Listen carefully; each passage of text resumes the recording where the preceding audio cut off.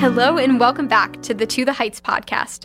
This is Olivia Colombo, and I'm so excited to be embarking on this project of sharing stories of the young people of the Catholic Church and those who minister to them.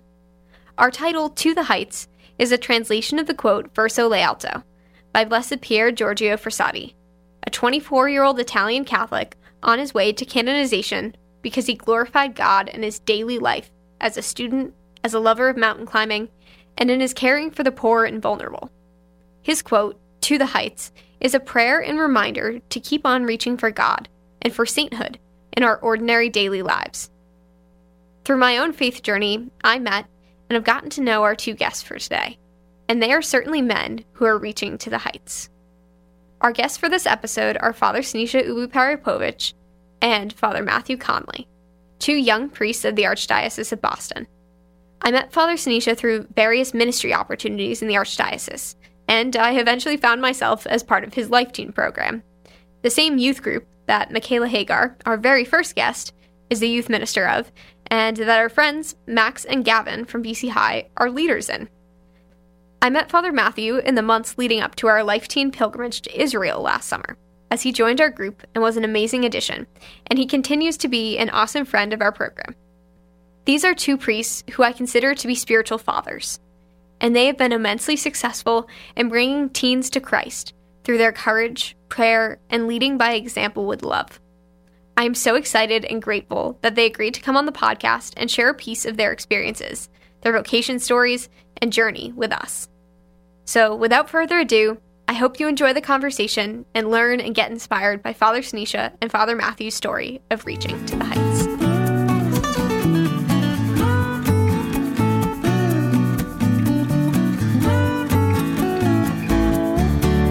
This chair's not happy right now.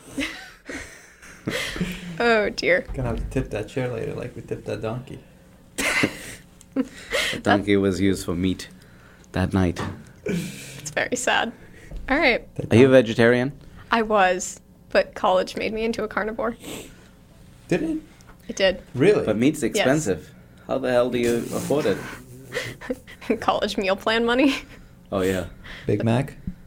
No. Okay, live. Yes. All right. You ready? Like O'Reilly. Let's do this. All right. We are in the Catholic TV studio in Watertown, and I have two very exciting guests sitting with me. Would you both like to introduce yourself, your name, your parish, as you gesture to each other, your name, your parish, and maybe how long you've been a priest?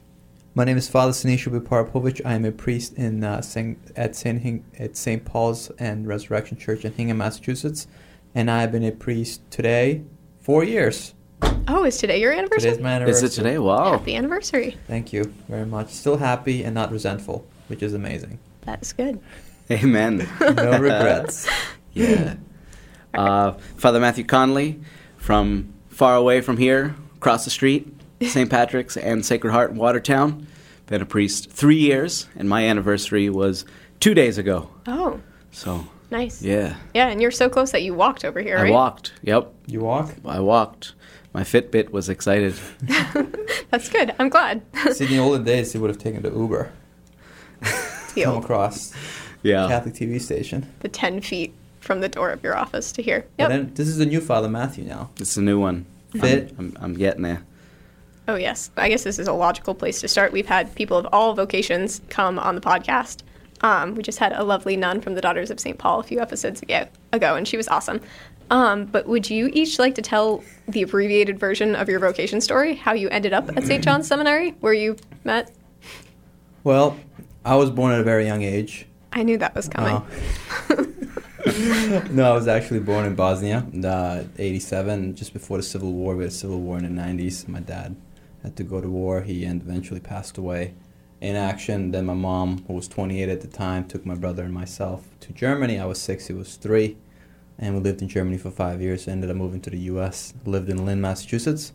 And then I started to work for the parish at St. Joe's in Lynn, and I became very friendly with the priest there. And as I was working, trying to help my mother out, he would say to me, hey, Snisha, you'd make a great priest someday. And that always scared me, especially at a young age. And the thoughts of celibacy was like such a strange thing for somebody at that age. And I was I could never do that. And so I went to college, Bentley University, studied abroad, and kind of like saw the world a little bit and went out a lot too. And did the party lifestyle thing in college, and all of that stuff was fun, but it left me very unsatisfied, and I kept longing for more. And I asked myself, is there more to this life that can fully satisfy the desires of my heart? And so I remember coming back at Bentley University, nailed down in my room one day, and I was so tired of the world and what it had to offer, because it promised me happiness, but it only gave me fun, and there's a difference between happiness and fun and joy.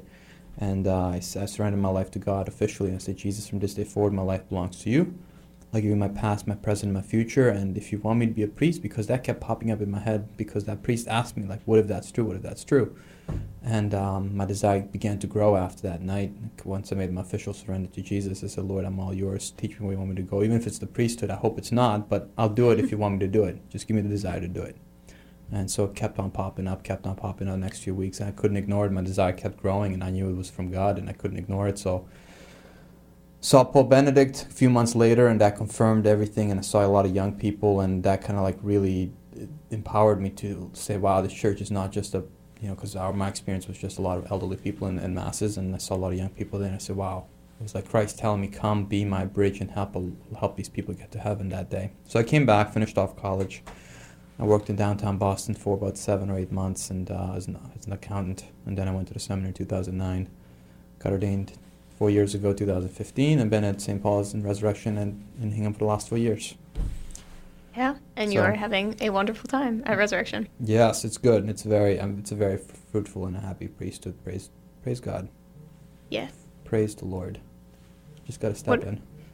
Whose phone is? Someone's buzzing. That's me. Yeah. I think your Fitbit is telling you to move. Yeah. We've been sitting here for 6 minutes. 87 steps to go. So that buzzing will keep going. Okay, let's We'll ignore just it. allow it to be. Yeah. For me, yeah. My vocation began as a small child. I was maybe 6 years old when I said, I'm going to be a priest. And everybody said, well, that's weird. My family didn't really know what that meant. They didn't really like it.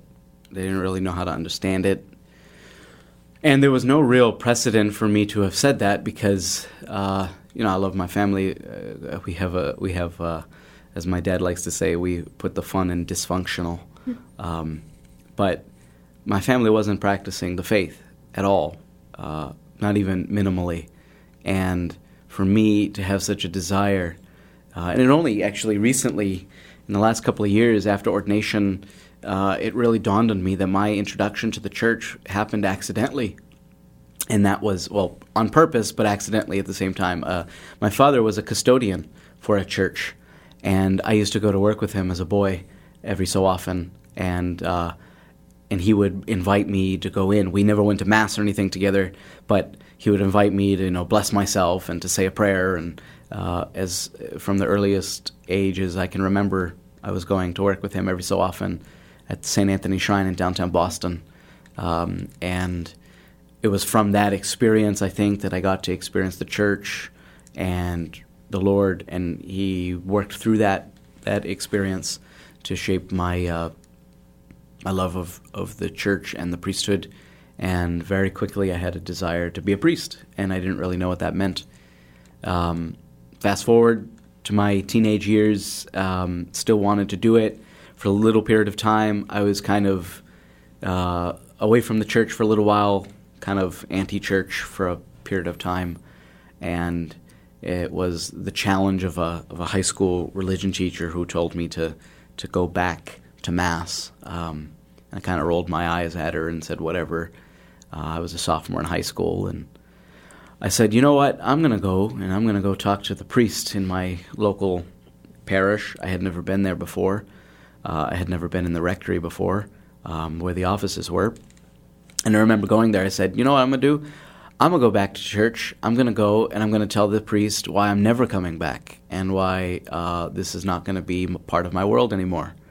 And I can't wait to tell this priest that I'm never coming back. And so I rang the bell, and I'll never forget, this woman answered the door, and she had purple hair.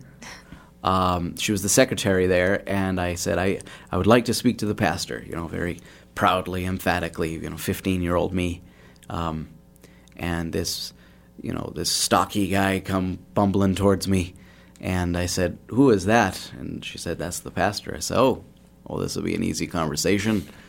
I was looking for a fight, to be honest. I was looking for him to give me more reasons to not come back. I was looking for him to kind of throw me out of his office. "How dare you come in here?" But he didn't. We met for almost like 3 hours, and I just laid out all the frustrations I had had with the church, or laid out all the frustrations I had had in general, and he just listened. He didn't speak a single word the entire rant that I was on, and he just sat there in his little rocking chair, and he rocked back and forth listening to every word I said. And when I was finally finished with my rant, he kind of looked at me and he says, "On behalf of my brother priest and on the church, I want to apologize for anything we have done to hurt you, or to not make you feel like this is your home." And that's not what I wanted.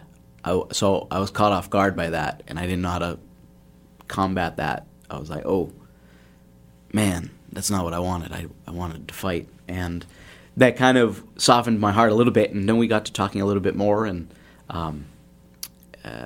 he said, "You're probably right. You're probably not ready to come back to Mass, but I have a youth group, and I think you might like it.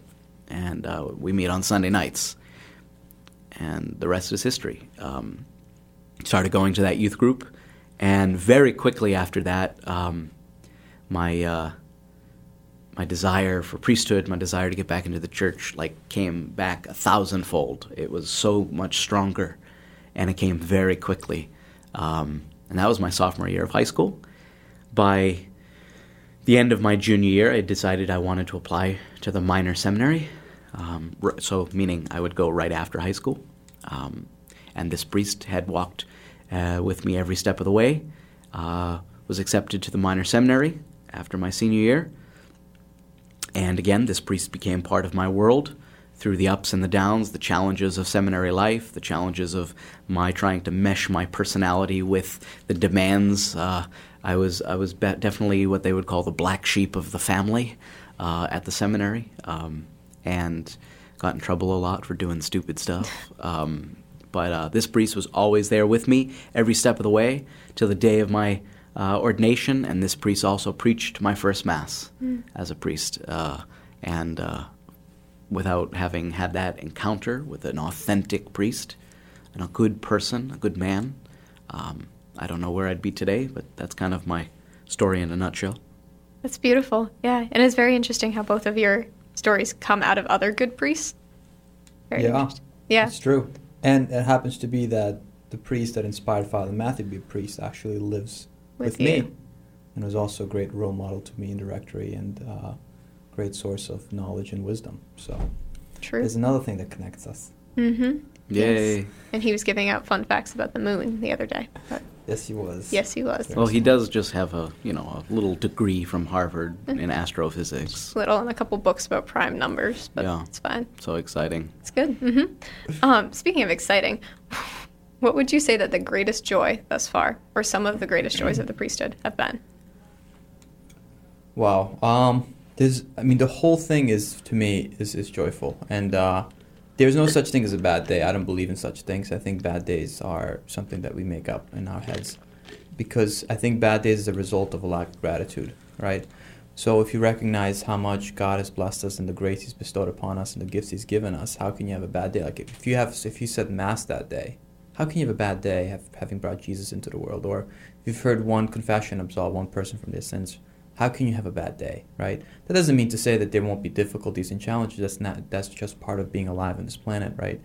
But to call that day a bad day, I'm never going to settle for that, right? It's always, thank you, Lord, for this day, for these gifts, for being able to say Mass, to be able to console somebody in sacrament of confession, to be able to, have a youth group, to be able to have food in my stomach, to be able to glorify You by my life.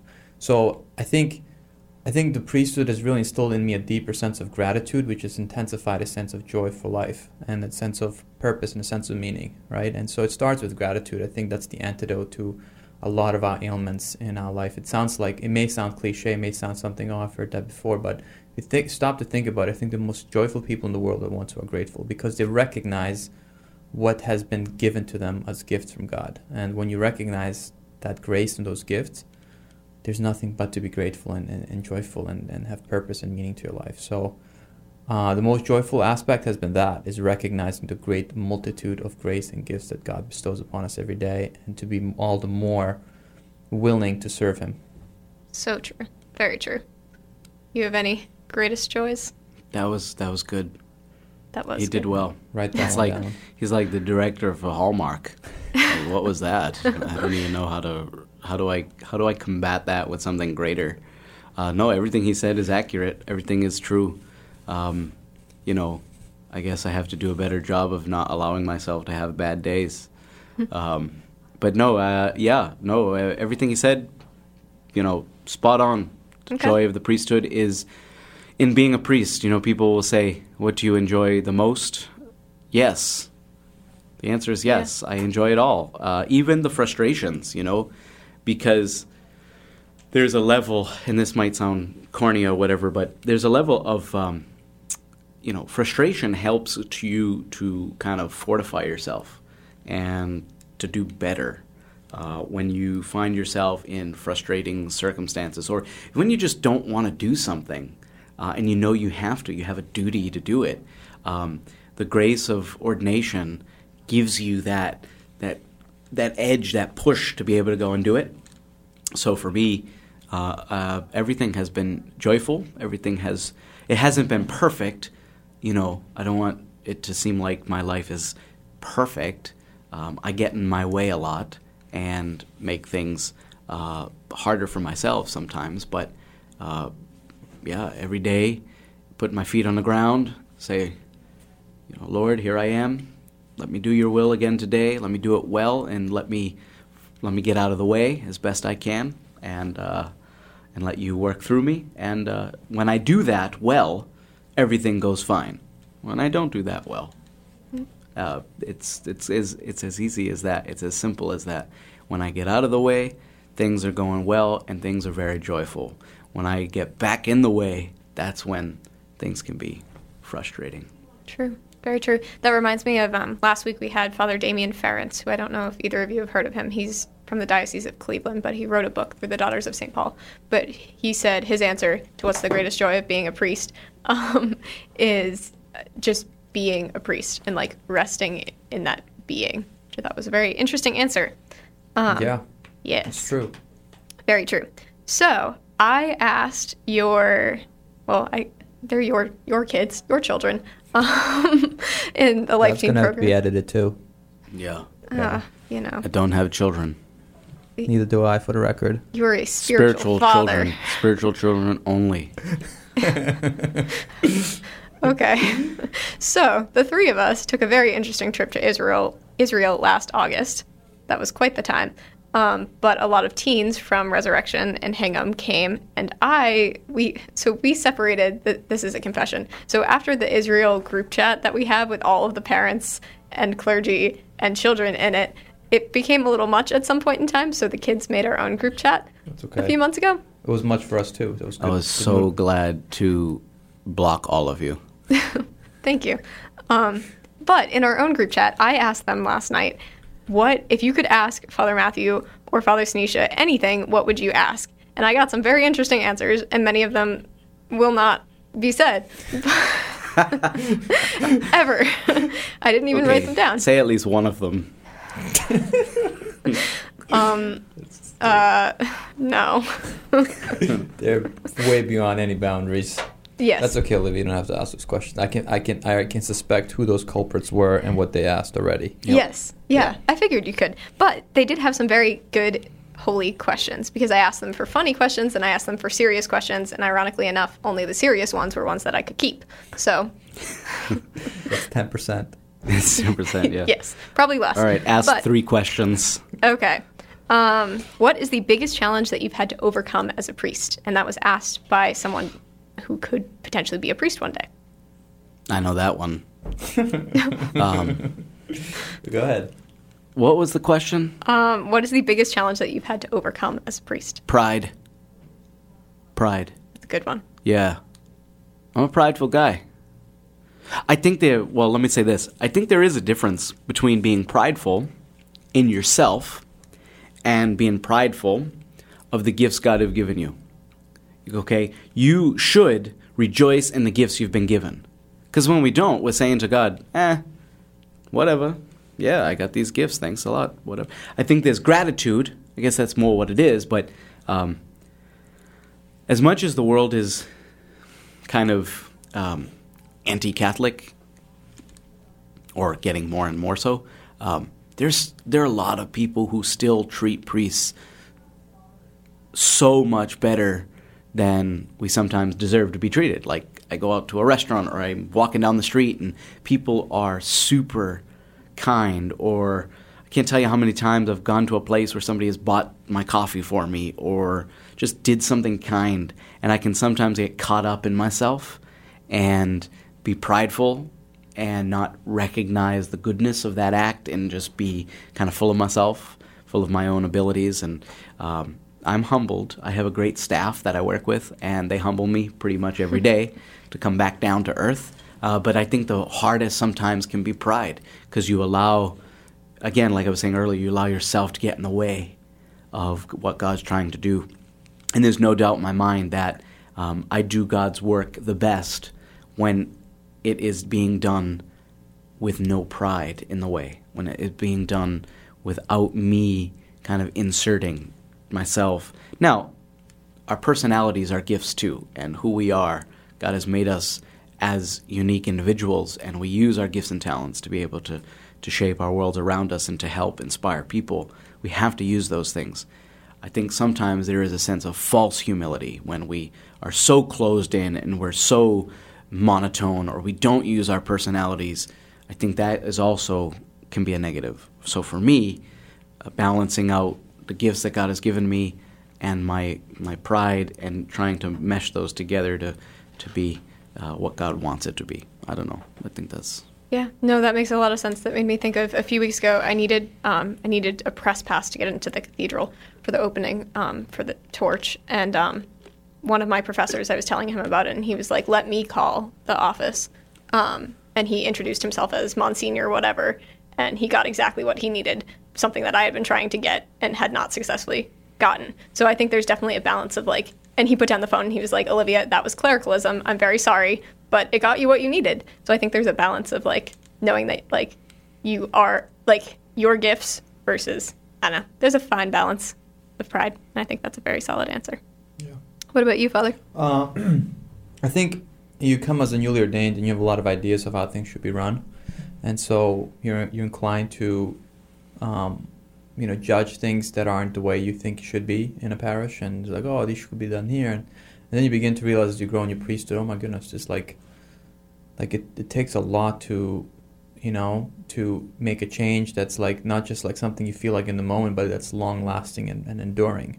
And so for me, that was the biggest challenge, is like thinking that there's quick fixes to things in a parish, and there isn't. And sometimes it just takes a lot of time and a lot of effort and a lot of prayer to move a goal, a desire that you have in your heart that you think is from God into that direction.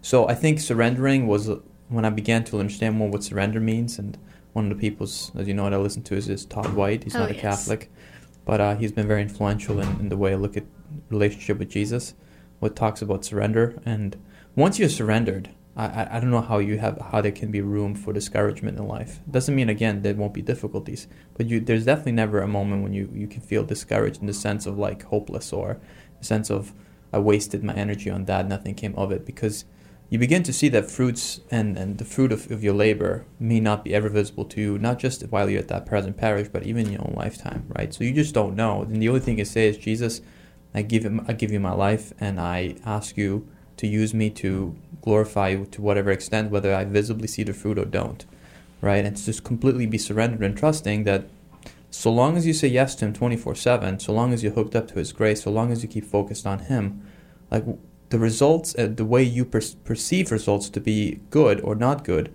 really become irrelevant, because you recognize that those results can't be seen in this world sometimes. They may be only seen at the moment you judge, at the judgment day, right? So that's like one of those challenges that I learned quickly. Thanks be to God, I learned that quickly, because that kind of crushed any discouragement I would have had over the years of like what could be done or not done in a parish. And then the second one, I mean, just little things like, people say to me, pray for me, Father, can you pray for this? Can you pray for that? And I say yes, and then I don't write it down, and then I forget later on. It's like, who did I say I was going to pray for what? And so, like, some of those little faults that one has, maybe they're bigger faults because I'm responsible for these people's, intentions sometimes. Challenges like that, like I need to write things down, and I'm just like weak and forgetting and don't have a pen or a paper on me, and too late to take my phone out. And so there's those little things in my life that I need to definitely tweaking and more attention. True. Very true. I remember I was with Father Matt Williams in Faneuil Hall one day, and someone came up to him and randomly asked for prayer, and he whipped out his phone right away. And he has like a super long, like essay-long page of notes in his phone that he has all of these different people, and he wrote down her name right away. Yeah. It's beautiful. And I started doing that. He loves his people. Absolutely. Yes. Amazing priest. All right, next question from your spiritual children. Have you ever had a moment when you realized, like, this is why I do this? Like, this is why I'm a priest? Do you have one moment that you could point to? One moment. It was a girl who asked that question. Yeah, I think...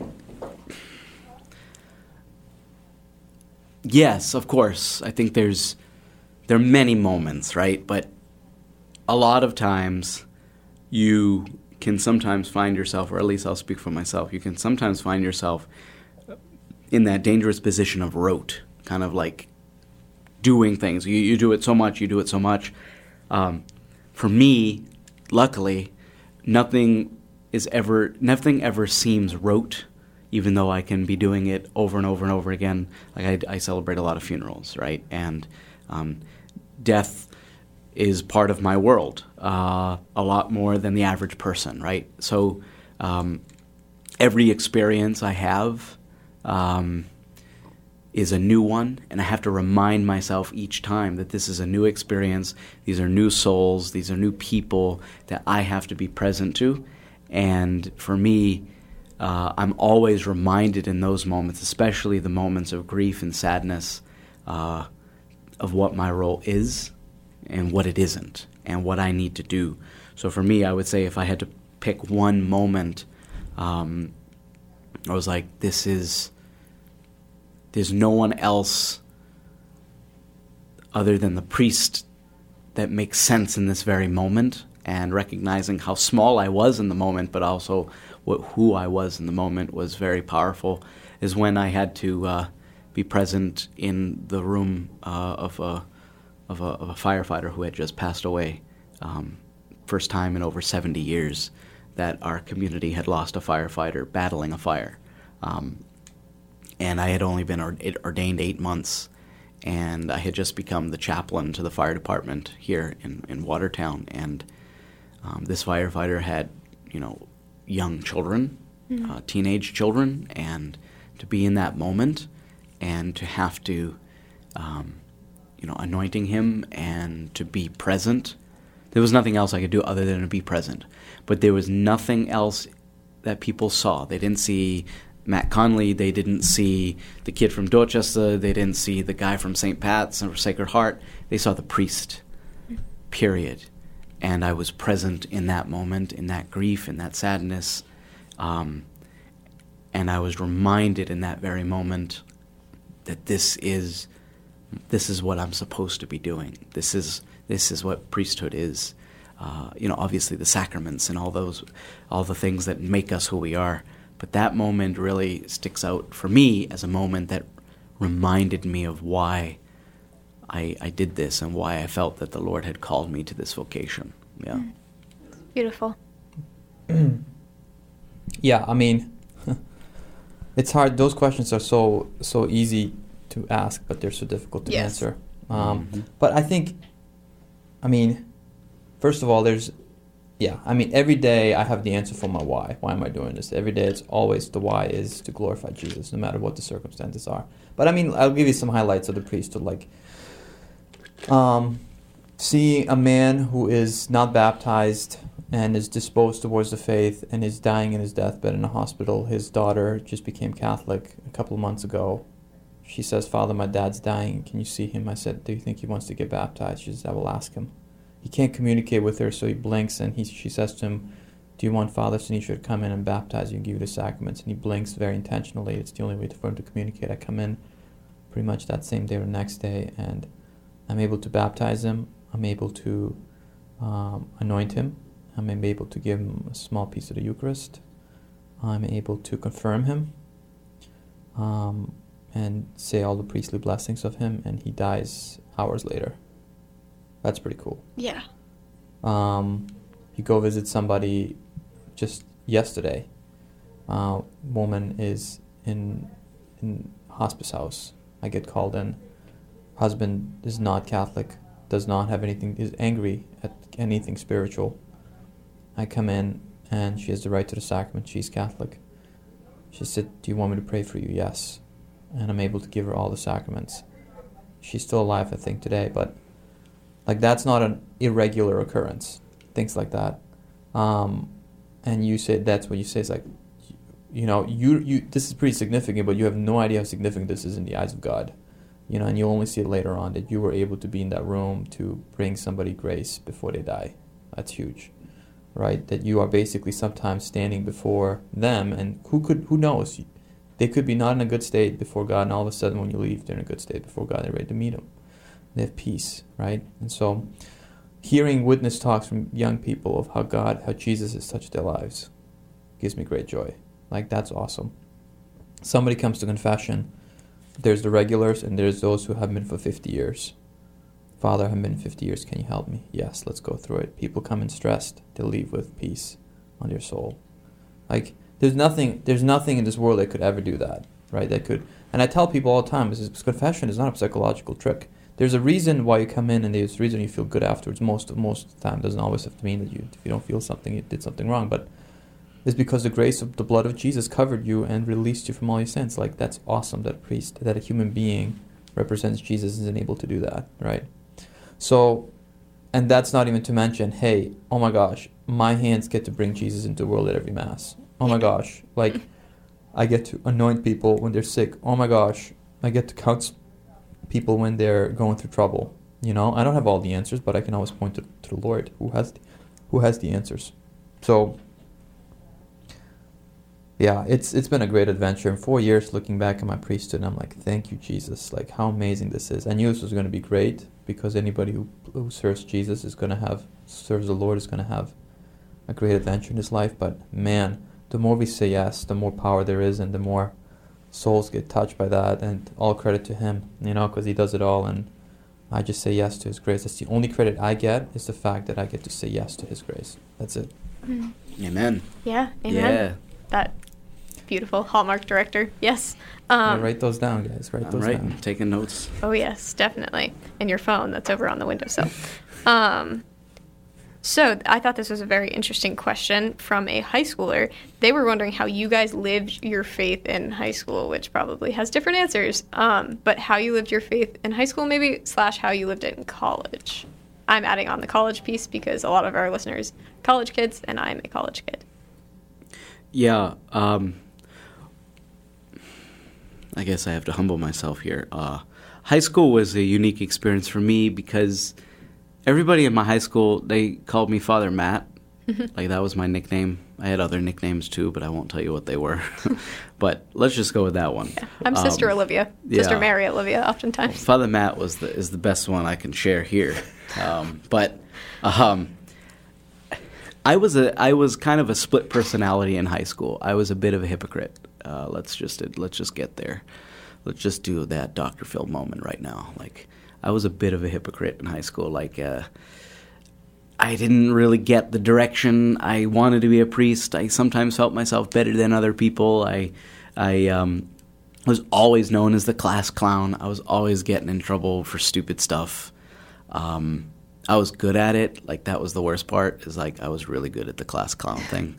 And even the teachers, I think, would admit that things I did were funny, but they couldn't admit in the moment. But now, 12 years later, I think they'd be like, okay, that was really funny, but I couldn't couldn't tell you that then. But no, I I had a lot of fun in high school just doing crazy, weird stuff. And but at the same time, the peer pressure was still there, and I love the faith. I would defend the faith. I won't say that I didn't shy away from that. I actually enjoyed debating people on topics of faith and morals, and I was pretty confident about what I believed. Actually, I wrote my senior paper, my high school senior paper, on the evils of abortion, and my thesis advisor didn't agree with my thesis, but still worked with me on it and was very balanced and good and helpful. And so I still kind of presented the church teachings as best as I could. But I think for me, high school was a weird time of trying to figure out where I was at. And that was also, as I said earlier, the time that I was kind of a little bit away, a little bit in. And then towards the end of my sophomore year of high school is when I met that priest, and the everything changed. So high school for all 4 years was a unique beast. But I went to Mass. I went to my youth group faithfully, and I tried my best to live out the faith. But there were times where peer pressure would get to me, and I would fall into the old traps of the world. And then in college, it was a different experience, because for me, unlike for the Senecia, I went to the seminary while I was in college. So that was a whole new world. I lived in a seminary, but I studied at Providence College. Go Friars. Yeah. But so even then, it was a learning curve for me. But I was a seminarian and a college student. So I didn't really live the college life that everybody, so craves. I didn't really need it, didn't really desire it, but I had the best of both worlds in that time, like being in the seminary and being focused and regimented, which was helpful for me, and then also being able to be on campus, get to know people on campus, go to different events.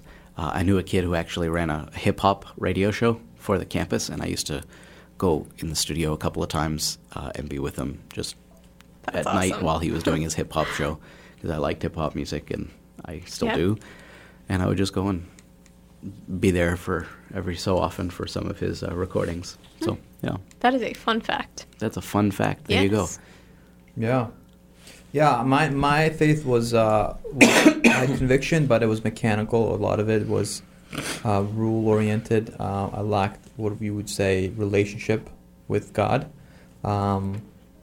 So my faith oftentimes wasn't received well, I don't think, by others. They respected my convictions, but I was never able to articulate it in a reasonable way. And I had the truth down, but I didn't have the spirit down, or really the love aspect of it all down. And it became very much communicate. My faith was a communication of rules and morals at the time, I think. So, and the same thing in college. I did go to Mass every Sunday. I went to confession, but again, all in my prayer life, all of that was good, but it was mechanical. And I don't know if that's part of just being youth, but I don't think it is, because I look at the youth in our parish and like, holy smokes, these kids have confidence. They're normal. They can articulate their faith well. They're like, the faith is what defines them, and most of them are not ashamed to admit it. You know, at least around me. I don't know what they would have put me to shame. Yeah. If I were a high school kid in front of them today, I would have been put to shame. Yeah, I would have been too. Definitely. And that's another joy of knowing like these guys are more spiritual, at least have a deeper relationship with Jesus than I did at their day. Because for me, religion was faith. It was religion, and it was faith and morals, and it was be good and live a good moral life, and it was very rule oriented for me. And really wasn't till seminary. I mean, even into the seminary is when I was like, man, the only way to sustain this is through love. And if you don't have love, it's very hard to follow a lot of rules and a lot of commandments, especially in this crazy world that's very tempting, right? So that something clicked along the way of relationship has to be priority before morals, and morals flow out of relationship, True, yes. Tangent off of that about prayer life. Someone wanted to know if Israel and going to Israel changed your prayer life and changed anything about your priesthood. I know that many of us had profound experiences of like scripture coming alive and stuff in our daily lives as students, but is that the same or different for you guys as priests? It intensified and to intensify that which I knew to be true, and I mean, made Scripture come more alive, as it did for you guys. It gave me just a lot of hope. I mean, that whole trip gave me a lot of hope, because one of the highlights, really, of the whole youth ministry thing, really, was watching you guys pray. And I know, like Father Matthew and I guided you guys through prayer, and we made times for prayer. But to say, holy smokes, like at that age, these kids are contemplating Scripture. Like, they're sitting there reading Scripture and contemplating it on their own, and they're immersed in it. I don't think I was able to do that. Like, at that age, no way. Like, to read it and to like spiritually apply it to my life and to like absorb it into my soul, and it's just incredible to watch. And it just gave me so much hope to say, man, I'm nobody, I'm nothing, and these kids are just amazing. Like, to watch God's grace dispose them so amazingly in such a deep way. So that, to me, it just gave me more courage. It gave me more hope, and it was a grace to be able to witness those fruits in your guys' lives. Months to come after that, even today. Yeah. I mean, last night we had a college Bible study at Resurrection. A lot of those Israel kids came, and they're still immersed in it. They want to know more about Scripture. We're studying the book of Corinthians. There's 13 of them that came last night, and it's like, praise God. People love the Word of God. So Very gratitude, true. Encouragement, hope. Those were all definitely part of those fruits for my trip. Yeah, just like that moment, we were in the chapel next to the upper room, and Michaela was like, everyone who received the gift of tongues on this trip, like, start praying now. I don't have the gift of tongues, but everyone, like, that was so cool to see. And hope for sure. Yeah. Even as someone who, like, was removed from that and just watching that happen around me, like, there's, like, this is my generation, this is the church, and this is what it's going to look like, and that's crazy. Yeah. It is. In difficult times, heroes come out of those difficult times. And it's like the Protestant Reformation, and after that was the Catholic Reformation, where all the saints came out. I think that's going to be the era we're going to have to live like that, too. It's going to be difficult times as you see crazy stuff happening in our church. And the only way out of this is not programs or policies, although all that's important, but it's really radical saints who are willing to step forward and go all in. And I pray, and I'm very hopeful that a number of those kids will come from our parish who are going to be like those rock solid leaders, and already are. Yeah. Yeah. Yep. Yeah, and I was happy to be an outsider welcomed into that group. I think I did all right in the Holy Land. Pretty all right, except for the donkey. Did all right. Listen, the donkey, I needed to get right a donkey, okay? Anybody who's listening, get a hold of Olivia if you want to buy a mug, $9.95. It's a picture of me. I'm a big man on a donkey with Scripture from Kings. Oh, yes. And you'll love it. Both the donkey and Father Matthew look very pleased with themselves. I was not happy. Yep. I was not happy. Father Sinisha led us through the valley of death. It was awful. I almost didn't survive that. And the worst part was that we were denied entry into the Russian Orthodox monastery. Like, we went all the way through the valley of hell, and we were denied entry. I almost just barged through. Like, what are they going to do? I almost went in. Excommunicate you. They wouldn't. They can't. They're from a different church. That's not gonna work. I would have ransacked the fridge, check out what they eaten. But Holy Land, Scripture. I read Scripture very differently now because I can actually picture myself in the sites, at those places. The coolest thing is when we were at Cana, and a wedding party drove by as we were walking through Cana. Like, that was pretty cool. But yeah, Scripture definitely comes alive more because you can actually picture having stood in these places. And I think it enhanced my priesthood, but it reminded me of our Lord's humanity, like how our Lord actually lived in these places. Like, he was there. Yeah. And we were too. But also, just to throw this out there, I don't know anyone else other than Father Sinisha who could have pulled off a trip like that with, what did we have, 16, 17 high school kids or teenagers, let's say, in early college. I don't think a group like that has ever been to the Holy Land, and I don't think a group like that will ever go back. We were a special group. That was a unique group of people. Even our group even helped our tour guide, who hadn't been to Mass for years, we even inspired him to come back to Mass through what he was able to see through us. So praise God for that, and we continue to pray for him and for his family and for his reversion back to the faith. But the fact that we were able to get him to attend Mass for the first time in years was awesome. Yeah, so cool. Yeah, and even when kids, I don't know, I was shocked when kids were, like, asking for more prayer time. Like, I thought that was a very good example. Like, every spot we went to, or most spots, we would have, like, quiet prayer time where we would all separate for, I don't know, 45 minutes to an hour? Yeah. But we always wanted more. It was a true pilgrimage. It wasn't a vacation, and it wasn't just a trip. It was a true pilgrimage. Yes. Absolutely. No doubt about it. Yeah. No, we prepared for that, and we prayed scripture verses in advance, and that was important, is to connect what's in scripture with the spots and to give people time to pray, because a lot of it is just... Yes, Father Matthew, have your hand up? No, I'm stretching, man. Oh, okay. Oh, all right. Fitbit told me to stretch. Oh. Of course it did. Okay. What someone else asked, and I think this is interesting. What was your favorite moment in Israel or your favorite place that we visited?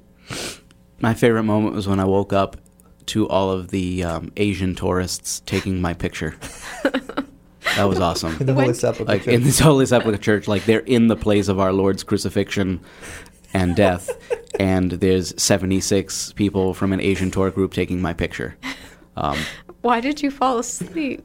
I was praying the rosary, Oh. and I fell asleep praying it. I mean, why not? That's the best way to go. I used to be told in the minor seminary, our rector used to tell us, if you fall asleep praying the rosary, the angels will finish it for you. It's like, that's pretty awesome. They can finish it because I am tired right now. Let's go. Where?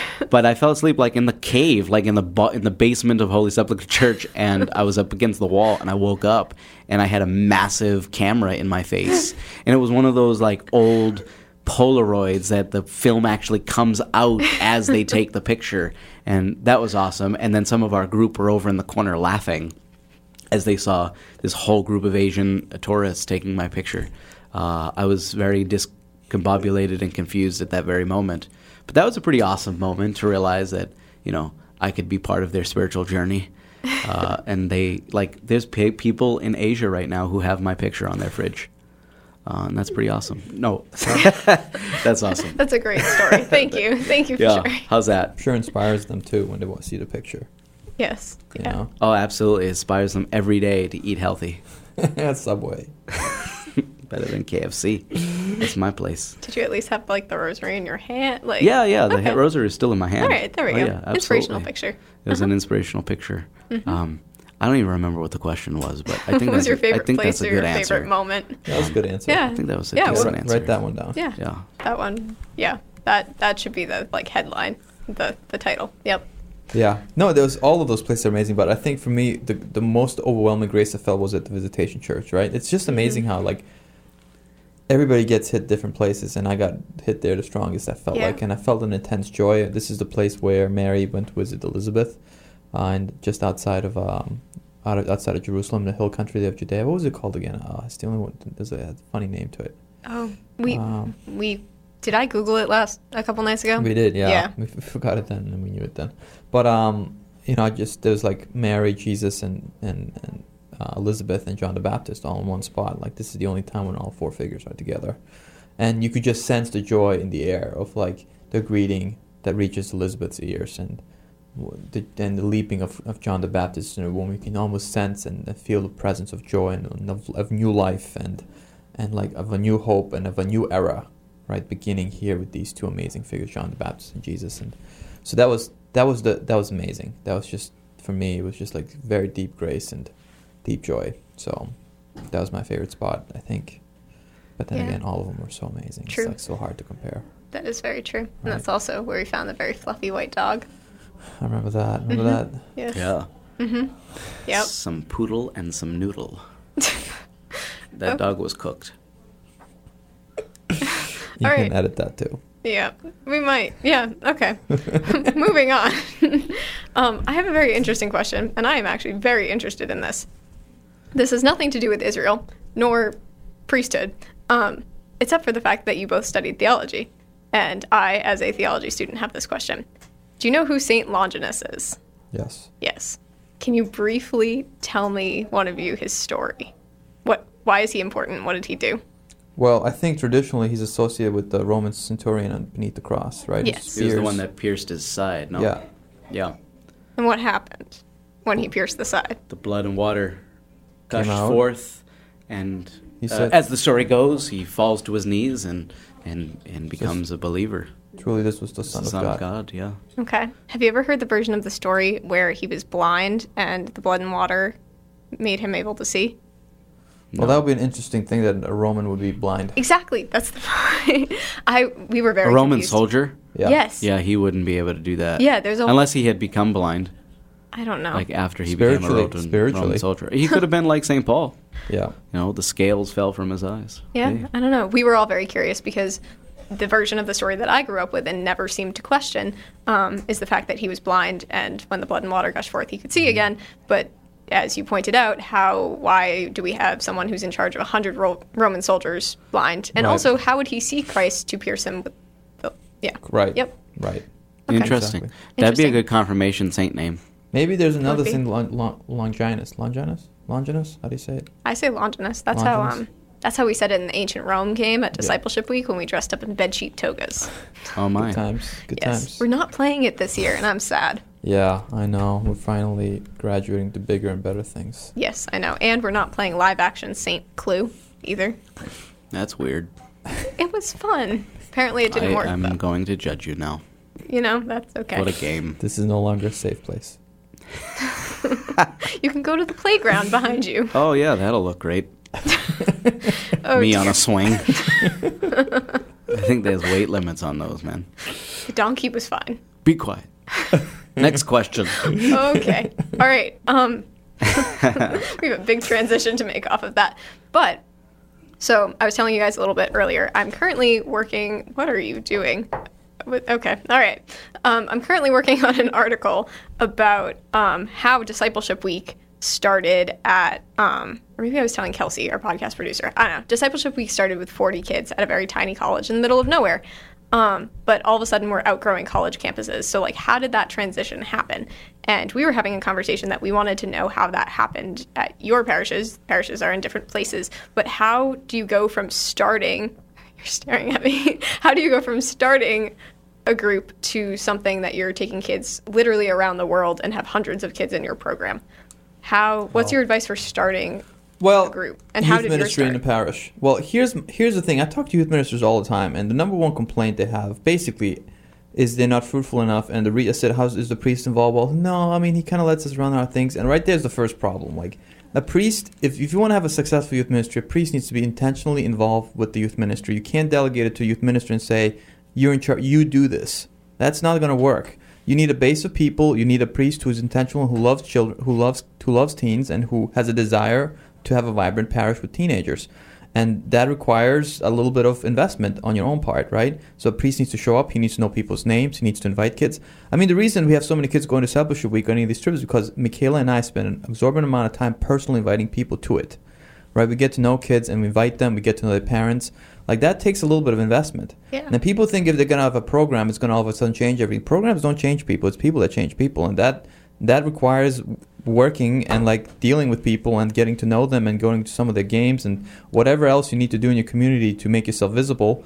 That's what that we also do a holy hour on Thursdays. We pray very much for fruit in our parish, and initially it started with 6 ladies and myself. We prayed every Thursday night for our kids, for our youth ministry, and 3 years later now we can get up to 100 people sometimes at that holy hour on Thursday nights. Or more, yeah. Yeah. So Do you have it tonight? we have it tonight. Yes, we do. Yeah. We're coming? Maybe. All right. You should. So it drops off a little bit in the summer, but that's okay. Like, we keep faithful to our holy hour. And that's the poor youth ministers, they think they're doing something wrong. You're not doing anything wrong. The priest needs to be involved if you're going to have a successful youth ministry. And if you have gifts that are really good with the youth, but you're not getting no backup from the pastor, you may want to reconsider switching jobs and finding another place where you're supported. Because Michaela and I work together all the time. We're very intentional. We plan for things. We plan for the year. We plan for events. We identify people. We say who could be a good witness speaker. All those things. And we kind of like tag team it together, right? And we want to have a good youth ministry, and even with all our hard work, you still don't, even with the fruit that we have, I thought we would have had more by now. But it just takes a lot of time, a lot of work in a culture that's not very encouraging towards our faith, especially when you're young and tempted by a million different things. Yeah. So that's my advice. That's all it is like intentionality, zeal, relational, get to know the kids. If a priest wants to have a good youth ministry program in his parish, but he doesn't know the kids' names, it's over. Like, forget about it. That's not going to work. Yep. It just won't. And we have in our collaborative, we have 2 parishes that have very small youth programs, and we're trying our best to we have traditional, I guess you would call, programs, although we're moving a little bit outside of the traditional. We're trying to get more small group-based conversations and group building and faith building like that. The ideas of just gathering around a table and looking at a textbook for 2 hours it's not working, and it's not going to work anymore. Our kids need more than that, and they deserve more than that. If we're going to get them to grow in the faith, we need to give them authentic experiences, and I think Discipleship Week does that tremendously, of inviting kids into a relationship with Christ and not just learning random facts that they're going to forget in a couple of weeks. But I always say you have to introduce people to Jesus before you can introduce them to his teachings. They have to have a relationship with him first in order to respect and love what he says, right? So, I'm very grateful and very pleased that we have 4 of our high school students going on Discipleship Week this year, and Watertown had never had any representation ever. They had never even heard of it, and all of a sudden now we have 4 kids. Last year we had 1 kid. This year we have 3 more that are going, and hopefully we'll get more next year. We're working towards that relationship building, and as Father Sanisha said, I 100% agree. If the priests aren't participating, if the priests aren't there, it doesn't work. The kids need to see the priests participating, and not just there for the sake of being there, but there to actually grow with the kids and to meet them where they're at, but not to leave them there, right? That useless phrase, meet them where they're at. I don't believe in meet them where they're at. I believe in meet them where they're at, but don't leave them there. Right. Bring them to a new experience. Bring them to something deeper. Right. And you can have the best youth ministers in the world, but if the priest isn't part of that world, if the priest isn't present in those moments, and especially in this archdiocese, we're getting more and more stretched of what we can do, but we have to put our priorities in order. And for me, the 2 most important things we do in parish ministry are the sacraments and faith formation. Faith formation of kids, youth, and young adults, and the elderly. Sacraments and faith formation of the people. Those are the 2 most important things we do in parish ministry. And the priest obviously is involved in the sacraments, but a lot of times are not involved in the faith formation part. And we need to start thinking of new ways to engage and to be present in those moments. Yeah. Yeah, so very true. Goes back to what you were saying about the whole love versus rules thing. Like, they need to fall in love and be in relationship with Christ before you can introduce them to the rules. And you can only show them the love by being there and learning their names and such. Right. And then modeling the Christian life. Like, yes. Ask yourselves, what do you want? What is the goal here? What do you want your teens to look like 3 years from today? Like, what is your image of what a successful youth ministry looks like now? You can say lots of numbers. I mean, I like numbers. Obviously, I want the more kids, the better. But before I get to numbers, I want, discipled, real deal Christians who are courageous and bold and confident, which our kids are happening to be now. Especially, it's really amazing to watch. But what's our goal? Because if your goal is, I want a kid who's prayerful, are you modeling prayer? And I'm not just talking about a quick prayer before meals. I'm not just talking about a quick. We have adoration on Thursdays. We have Tuesday night rosaries. And kids started the Tuesday night rosary, right? When you go on mission trips, are you actually teaching them about the Eucharist? Is that the primary goal of a mission trip? Because mission trips easily turn into service trips, which is not bad, you're serving people. But are you connecting that service to the gospel? Or do you have Mass every day? When we go on mission trips, we have morning prayer for 40 minutes. We have music, reflection, journaling. We have a rosary throughout the day. We have a Mass in the evening, followed by adoration. And we can do it. Why? Because they're totally disposed at a mission trip. And they're serving all day long. And they're it feeds them. Mm-hmm. right? And builds them and like shapes them and molds them. And when they come back, you can use that to propel them to do further things in their own culture, right? So that's the thing. You got to be always intentional, and you can't just think things are going to happen. You have to plan. You have to say, how is this connected to the gospel? How is this connected to Christ?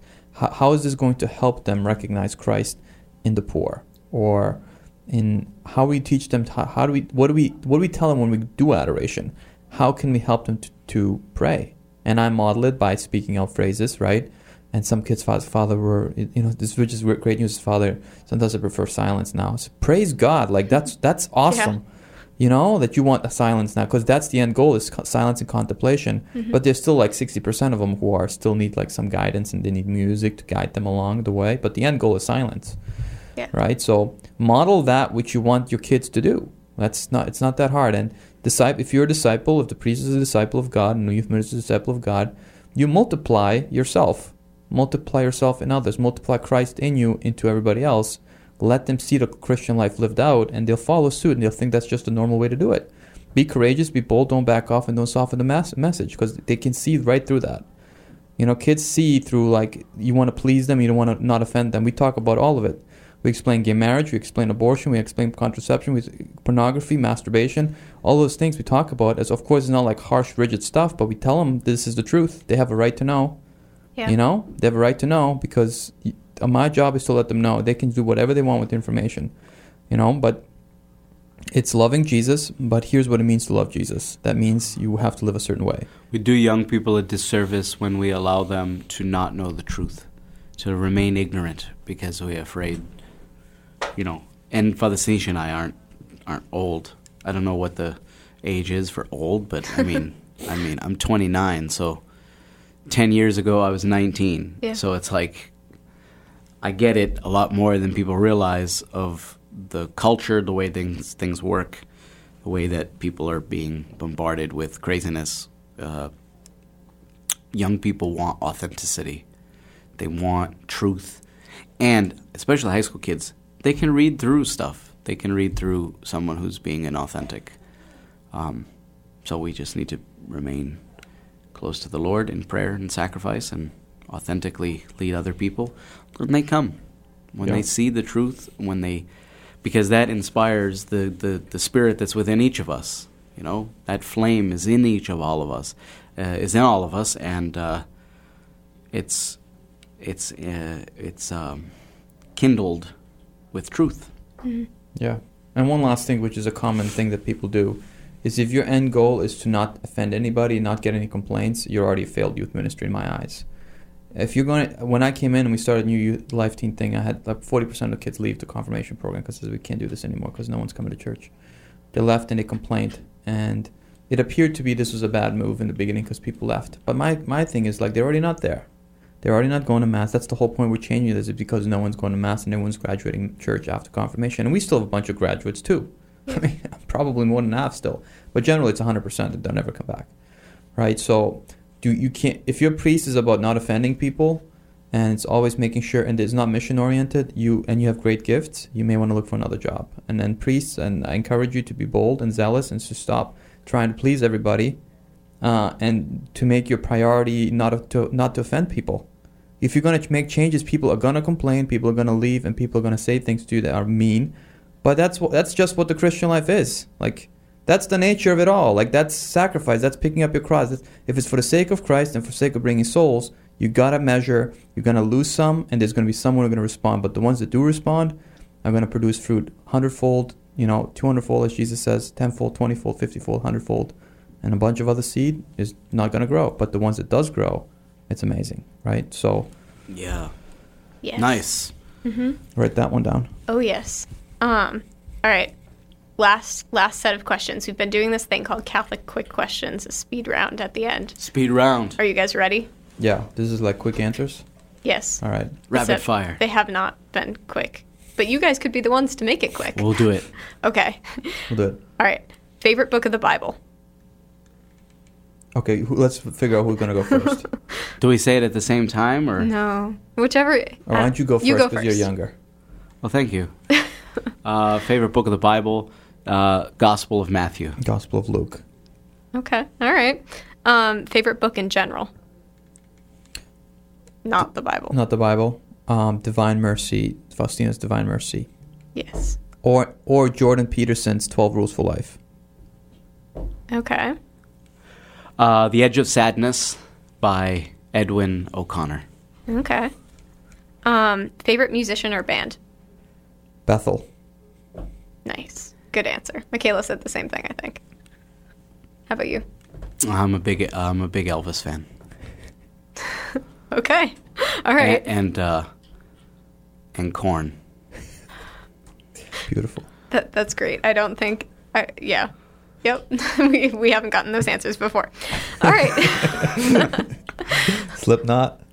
I liked Slipknot in high school. Sure. Yeah, sure. Why not? It's great. What is your favorite country that you've ever been to? America. Haiti. Those are very fitting answers.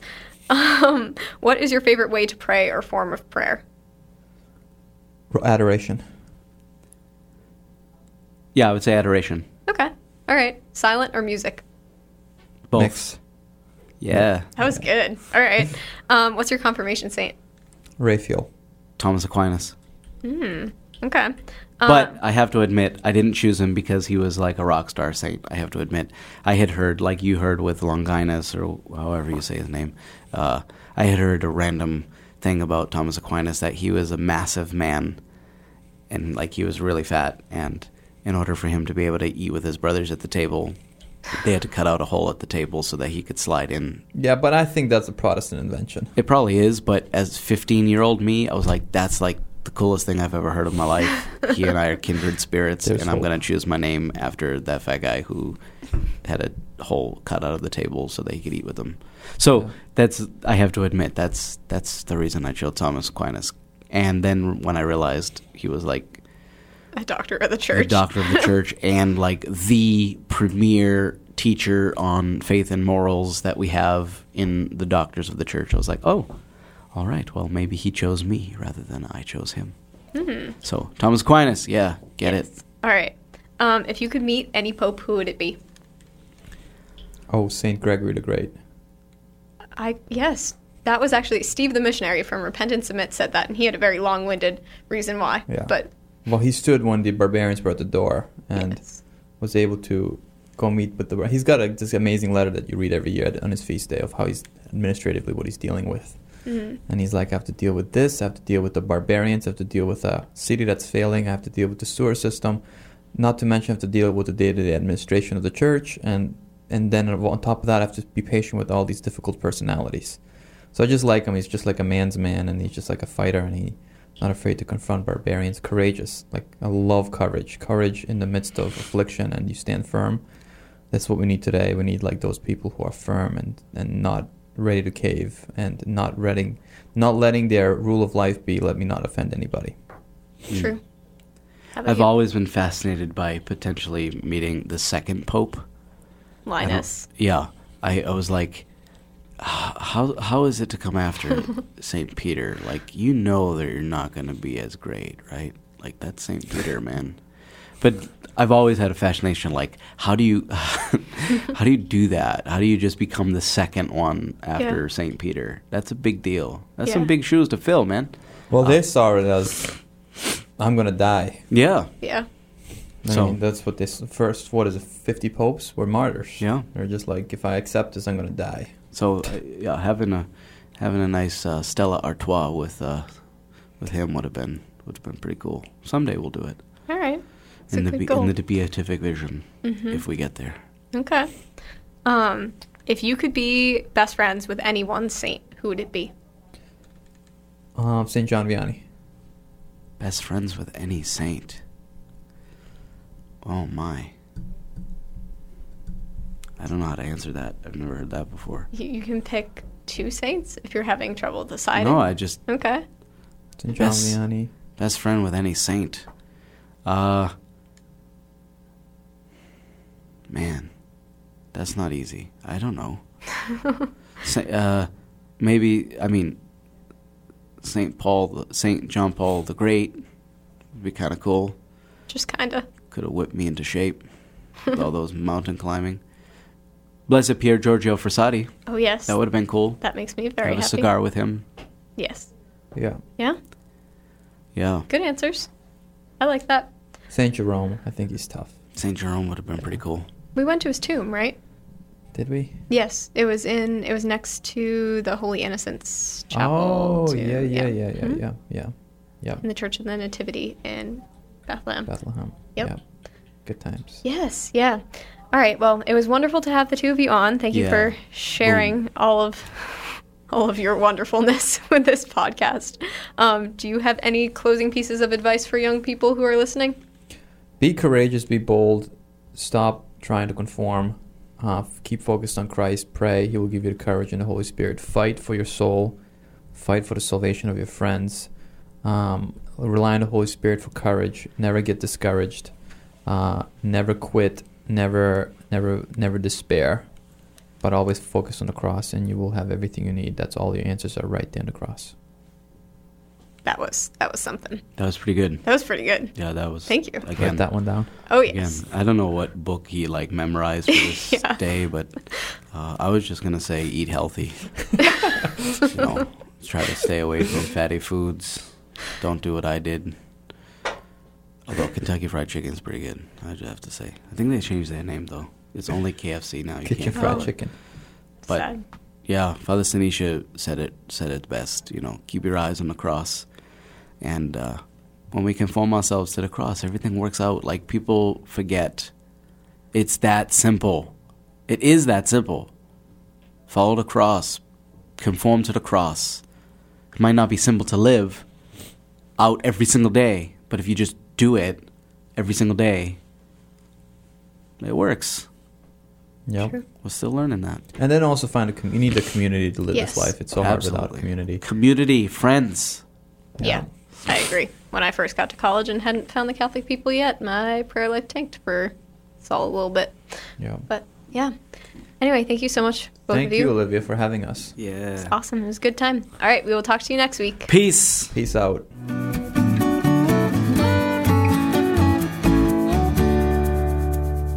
Thank you for tuning in to this episode of the To the Heights podcast. And a big thank you to Father Matthew and Father Sinisha for coming across the street and for coming up from Hingham to chat in the studio with me. Thank you for the gift of your priesthood, and thank you for all that you are doing for us teens and for the church. We look up to you, and we are immensely grateful for the roles that you play in all of our lives. Be sure to tune in next week for a very sweet and very holy guest who I cannot wait to talk to. And cannot wait for you to hear. But until then, you can find us on Twitter, Instagram, and Facebook at To The Heights CTV, or find me at OliviaRose_art or OliviaRoseArt.com. Talk to you next week and keep on reaching to the heights.